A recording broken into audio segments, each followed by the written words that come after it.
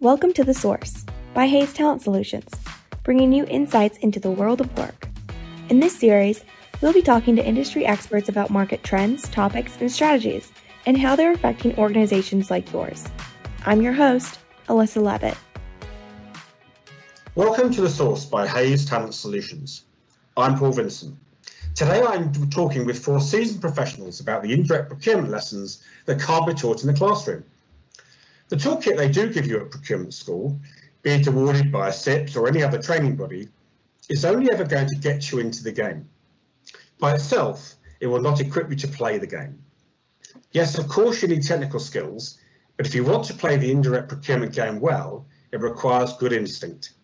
You need instinct so you can spot and adapt to the myriad of different people encounters that you are going to be having.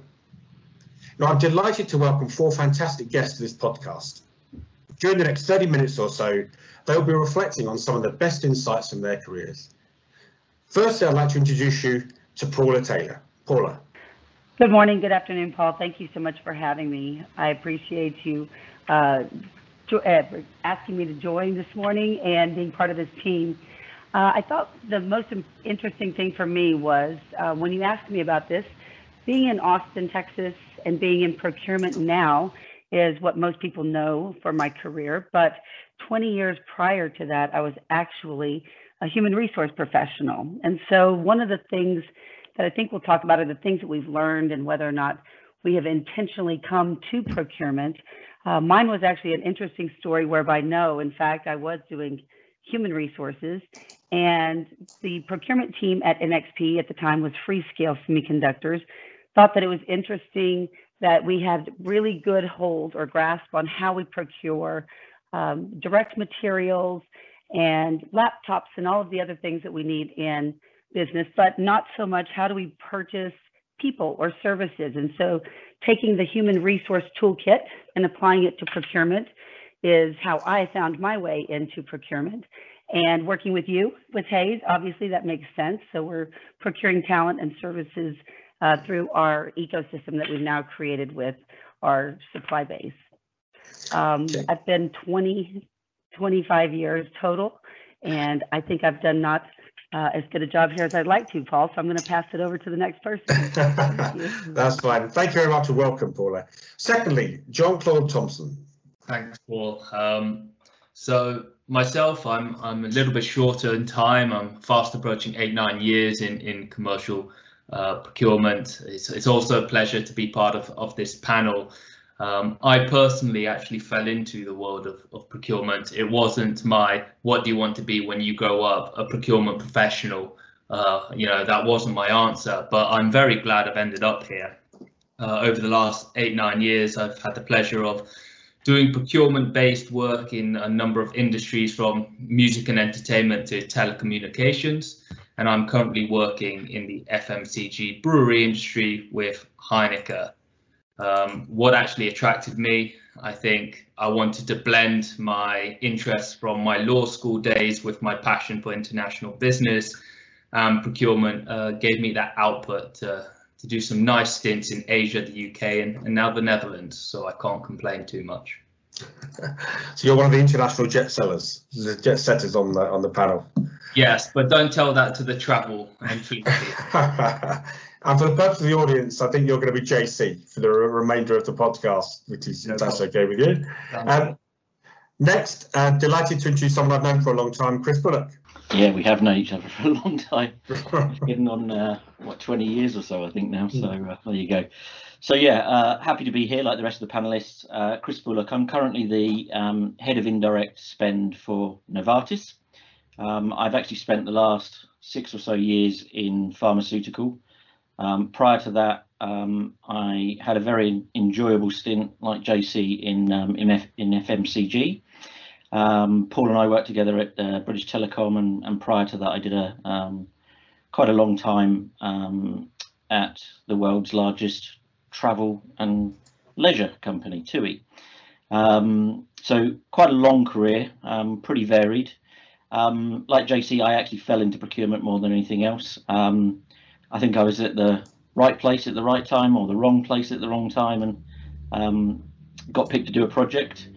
where I had some insight into the technical systems, and gradually other people started leaving because it was a very political project, and I was the only one left to kind of be there and actually navigate our way through dealing with the suppliers, and that was my first piece into procurement. So that's me.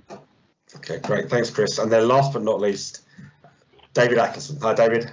Yeah, thanks, Paul. Hi, great to be here. I think I'm probably the full set here as well, because I thought I was going to be a marketeer. I was a member of the Chartered Institute of Marketing before I got anywhere, even thought about SIPs. But so I go off to a job interview at Black & Decker and FMCG for a marketing assistant job, and end up in procurement, and I hadn't the foggiest idea what I was actually going to do. But 35 plus years later, it's been a fabulous career. And I'd say about the last 12 to 13 years, I've been doing consulting and training and working on the back of my FMCG, automotive and aerospace experience as a practitioner. So like everybody else, I guess it's I just fell into it. And I think maybe one differentiator I can offer is a lot of the time I've been doing business training and consulting is I've been working about 50% of my time with sales professionals. So I've been stealing the procurement negotiation toolkit and telling the enemy how to beat procurement. So it's interesting to straddle both sides of the divide. Yeah, thank you. Well, welcome all four of you, and I'm really excited about the next 30 minutes as we get to drill into some of the key lessons that you've learned during your careers. I thought it might be a good idea to start us off with this whole area of how procurement can deliver real business impact. This is something which is often a topic of much debate. Paula, can I start with you? So what does business impact really mean to you? Well, business impact actually means something very important and specific to me when it comes to procurement. And what I find, especially coming from the human resources side and now being part of the procurement team, is we do have more impact sometimes than we even perhaps realize. And what I mean there is when I'm looking at services in particular, how do you measure whether or not you made a good purchase? What does good look like when you're purchasing talent versus being able to compare and contrast one laptop from another, or any other gas product, or anything that is an actual commodity? So if we don't know how to measure talent or services differently than we do our traditional procurement metrics, we don't really know what business impact we're having. So I actually think that you could purchase or negotiate a contract for services, and I think we've talked about this before. I can negotiate a better price for talent. Does that mean that I'm going to have the right business impact that I'm looking for? So the least expensive talent doesn't necessarily produce the same result. When you're looking at two laptops or any other commodity, you're buying the exact same thing, so you're comparing the exact same qualities in the two purchases. So I have made every mistake there is to make. I think we've talked about this before as well, where I purchased fab services, hundreds of contract workers to work in our manufacturing facilities, and I got a great price. So I was able to demonstrate from my procurement negotiation perspective what a great job I did. My business impact was wonderful. I saved the company millions of dollars, and then proceeded to spend the next 2 years managing that supplier, having a negative impact on productivity in my factory. So I think knowing what you're buying, what does good look like, and how do you measure that is really the only way you can know what kind of business impact that you've had in your role as procurement.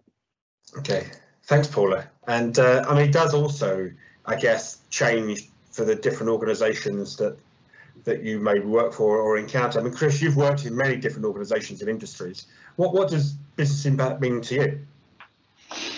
Again, I think it does vary, right, in terms of the businesses that you're actually focusing on. So, I mean, you know, in particularly some of the things that we're going through at the moment, I think in good times, procurement could be one animal, and you know, when there's a crisis, perhaps procurement's a different animal too, and that's probably consistent across all industries. But I think to go back to your point around business impact, I mean, I think, our job and our responsibility is around disruption. And that's a commonly used term these days.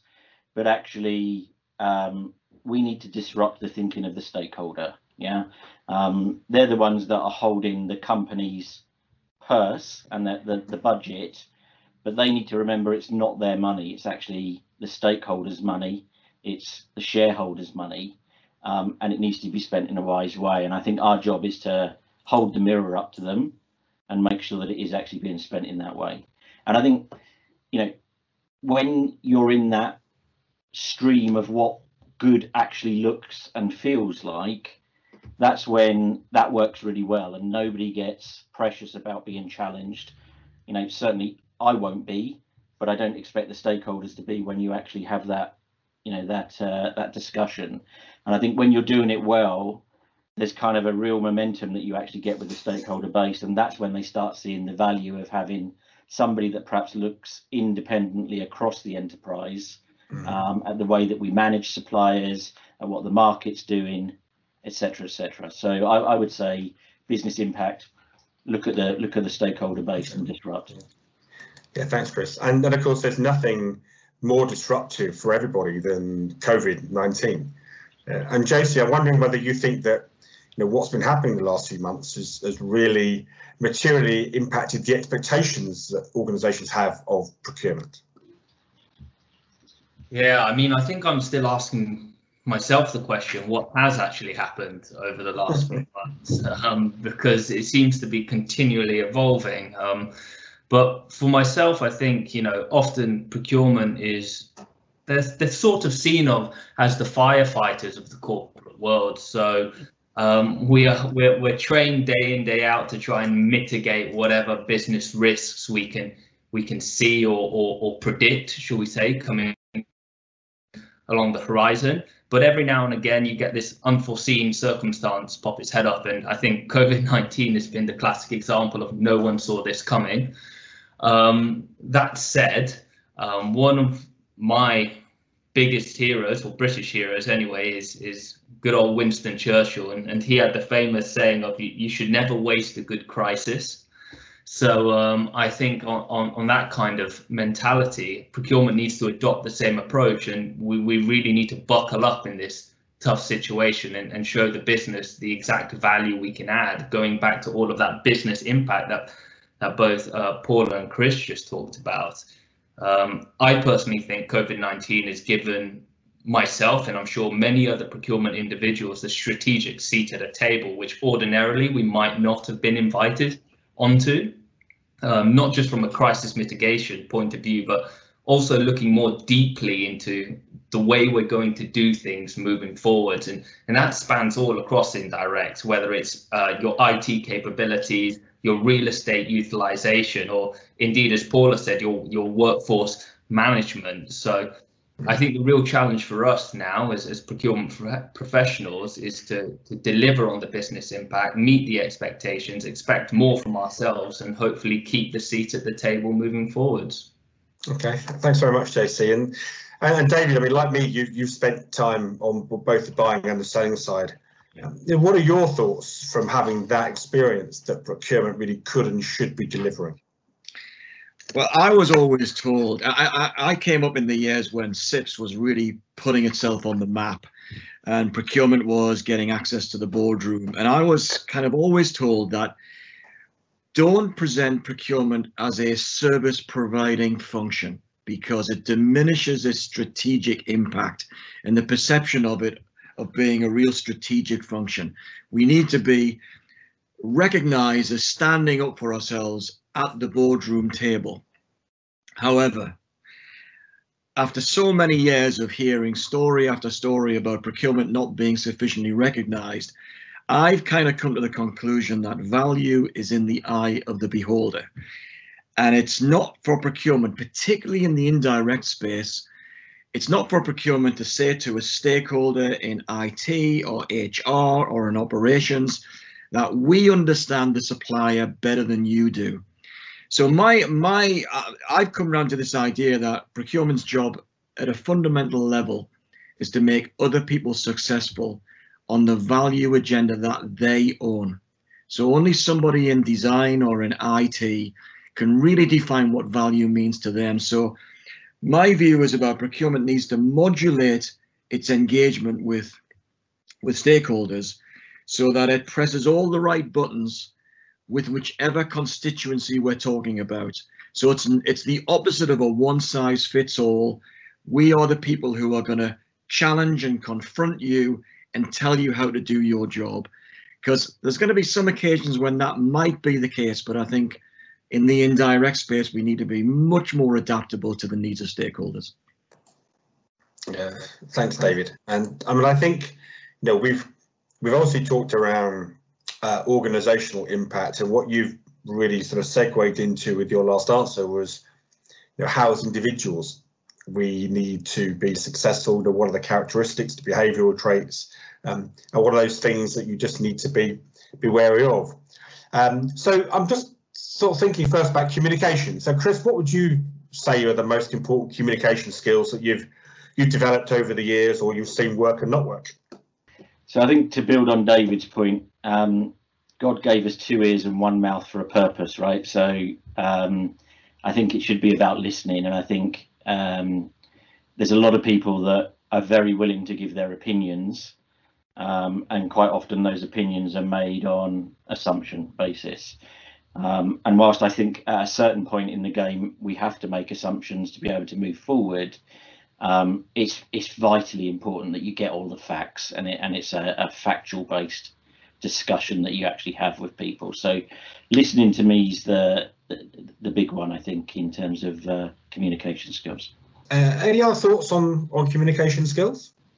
Yeah, I think my add on communication skills is probably the awareness of who you're communicating with, and that becomes really important, especially in a global role, because the way that you talk or communicate, or even, you know, try and represent your argument from one culture to another, or from one business unit to another, or from one operating country to another, can have a very different impact depending on who you're actually talking to. So I think the awareness of your communication, and also the awareness of who you're trying to speak to or who you're trying to convey your message to, is critical to the overall outcome of what you're trying to achieve.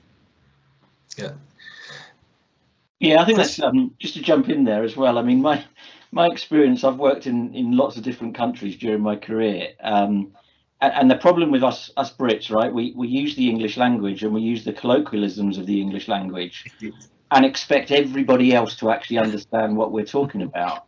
Now, of course, that doesn't always follow. So some of the biggest rabbit holes that I've ever created are through my own tongue, unfortunately.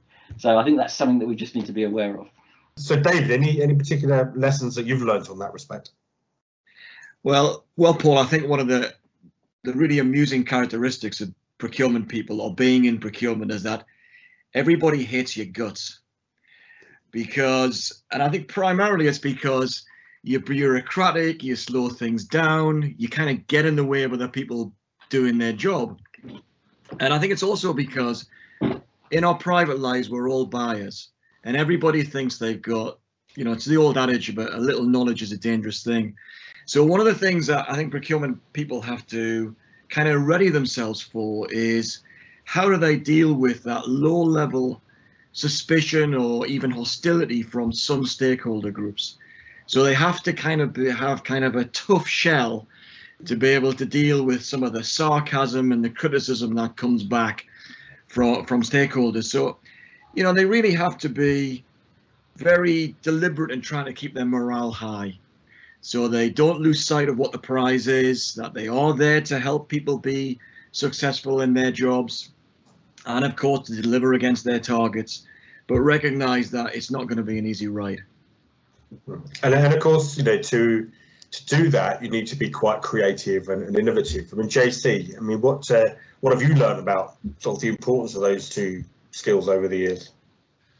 Yeah, I think creativity and innovation is, of course, at the forefront of any successful organization, and their ability to adapt and change as things go on. But they very much rely on their workforce to cultivate that change. And with a growing number of Generation Y or millennials in the workforce or entering the workforce, who, let's face it, we want everything as efficiently as possible, from one-click purchasing to 24-hour servicing, you name it. We can naturally expect that innovative thinking is going to become a must-have in the future rather than a nice-to-have when we're looking at workforce planning. But that said, I think we shouldn't expect too much in terms of what procurement should do, because I don't think we have to solve every single problem the industry has in itself. What we need to do is to employ and to try and recruit individuals who I think can cultivate the creativity in the scenario, and maybe more importantly, try and stimulate the change that will enable the innovation to take place internally. And if we can do that, then I think that's exactly the traits that we need as procurement professionals. Yeah, I mean, I've often thought, that the procurement is about facilitation and internal change management. And Paula, you're going through a mega change program at the moment, which we're delighted to be helping you with. But it involves all the things we talked about: communication, resilience, tenacity. I mean, any particular critical elements of the change agenda that you're trying to bring to bear on the program you're running? I think actually change management, it pulls all of these pieces together. I think, first of all, we have to be master communicators, and that is internally as much as externally. I think often people see procurement and they think of us negotiating contracts with suppliers, being the bad guy with the suppliers and making sure that we're representing the company. But what I find is I spend probably more of my time negotiating internally. And what I mean there is we've got constituencies, you mentioned earlier, David, across the organization, whether it's cross-functionally trying to get an idea harmonized or socialized across the company, or whether you're doing something, as you mentioned, Paul, maybe more innovative or different than your internal stakeholders even potentially have an appetite for. So I find myself often finding something that perhaps seems innovative or like the next thing we should be considering, but my stakeholders aren't there yet. So I will spend a lot of time managing their perspective or their perception of what we want to get done.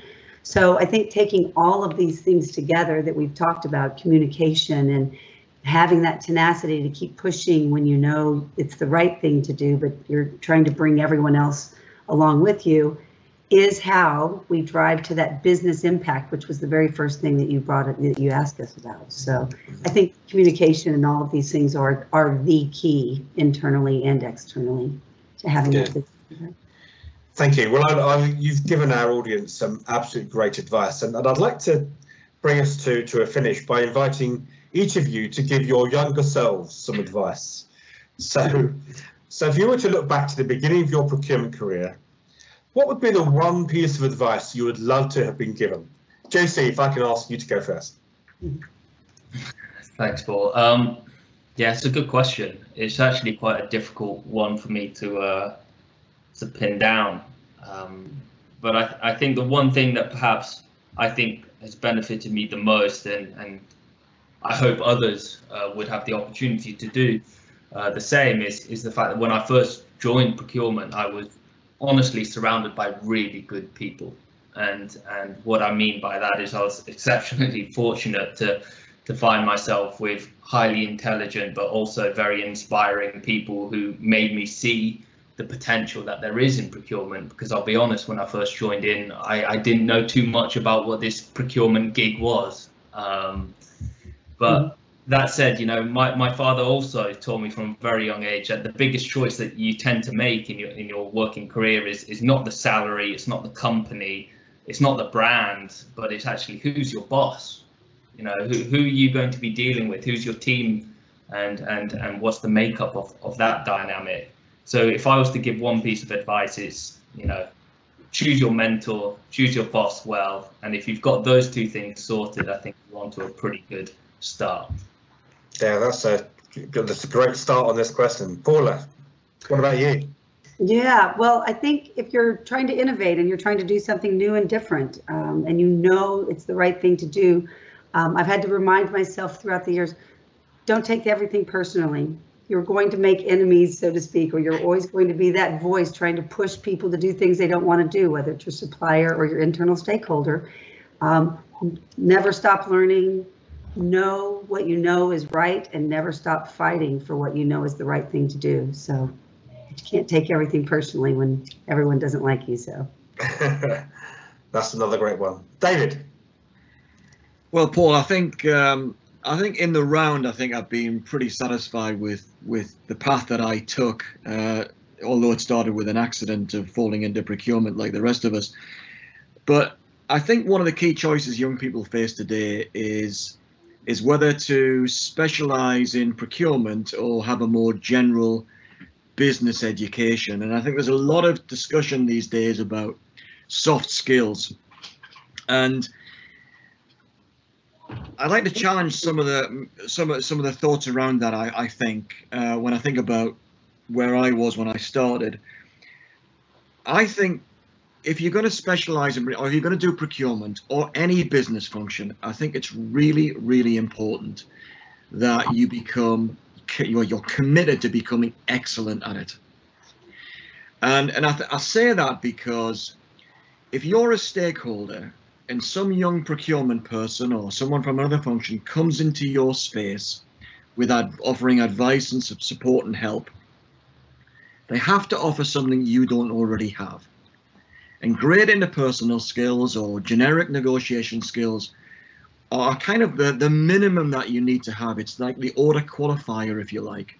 The thing that I think ultimately makes the difference is that you bring something to the table that nobody else in their domain actually brings. So I'm all for really deepening specialist procurement skills, but as long as you're house trained, that's key. So yeah, I agree. You have to be really good. Yeah. And Chris, I'm tempted to sort of suggest you support a different football team, but I won't say that. So what would be your main advice to your younger self? Support a different football team.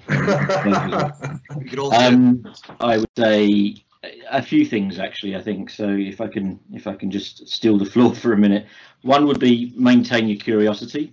So never think that you actually know everything, because it will surprise you, and they'll sooner or later you'll start finding that actually you're behind the times as opposed to ahead of the time. So make sure that you're always curious.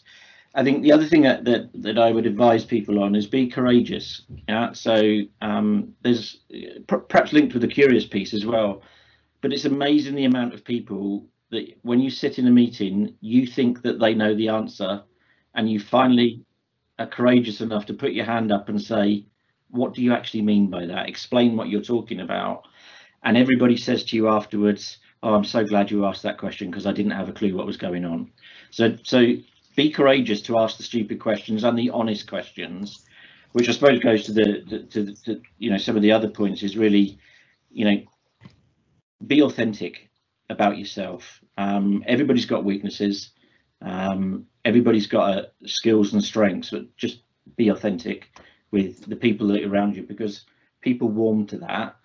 And our job really is about facilitation, and facilitation is about creating a great network. So that would be mine. And then my last one, sorry, Paul, but my last one would be, if you can, know your suppliers better than anybody else knows your suppliers. And if you can do those things, I think you'll be all right. Well, this brings us to the end of another episode of The Source. We hope you have found it useful. I'd like to say a fantastically big thank you to my superb guests, Paula Taylor, J.C. Thomson, Chris Bullock, and David Atkinson. Don't forget, you can download our podcast on a variety of media, stream us straight to your device to hear from industry experts, disruptors, and your peers on how to get work done better and thrive. Take care, everyone. Thanks for listening to this episode of The Source. If you liked what you heard, you can follow Hayes Talent Solutions on LinkedIn, where we post daily insights and reminders for upcoming episodes. If you have any questions or suggestions for future podcast episodes, feel free to reach out to us via email at contacttalentsolutions@hays.com.